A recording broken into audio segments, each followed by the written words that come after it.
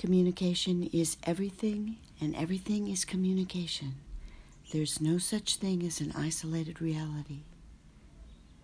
Reality itself is a sum, aggregation, and every element is connected with the others. The human being is also an element of this reality, somewhere between its interconnections. But we can't say that one is acting as such. We can't even say that one has a single thought or feeling which puts him or her in the light of this cohesion. So do people communicate? Do they understand the world around?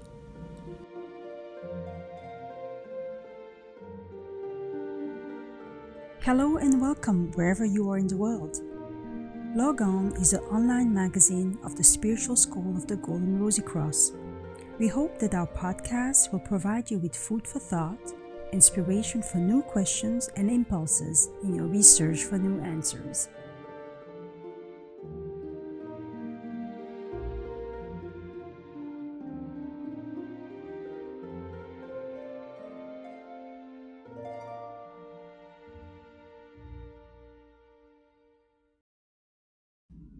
There are no hidden things in the world, but only things that cannot reach our perception. Then why am I not completely familiar with the world? After all, I am quite covetous for information. But it seems that I obtain it through very limited channels. So it is pretty simple and obvious. I'm not open. Usually the idea of what human is, what I am, is itself related to the habit of manifesting myself. This means that I am permanently active. Even when I think that at the moment I am perceiving something, to a very large extent, I am doing the opposite. Instead of receiving the information, I am radiating, since I am constantly assessing, judging, categorizing, and so on, instead of placing myself into the flow of information. I am building a wall against it, made of what I know. So actually, I'm not truly communicating. What happens when I see this activity of mine? For example, when I'm in the midst of an exceptional mountain landscape, but I rudely and arrogantly give the assessment of its exceptionality,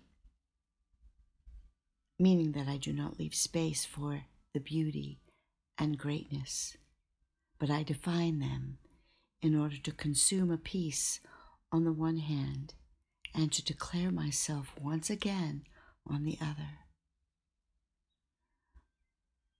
But when I realize my act and I pull myself back, when I remove each activity in order to stay passive, which means receptive, then everything just remains as it is, and despite it having no center, I turn out to be in its essence, which is even more than a center, not only among the vibrating mountain air, which is full of life, but among absolutely everything.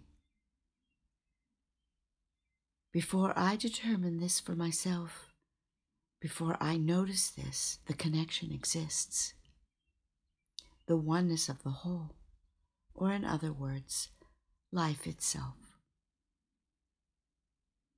This is the information. This is communication. Each and everything can be entirely known in this situation. However, most probably this will not happen at this stage, for aiming ourselves towards something concrete that we would like to recognize would be a product of our self-assertion, our own ego, and its intentions and goals. But when we begin to live from and for this connection, the links between its particular parts would be true communication, which is also and interaction in service of the whole.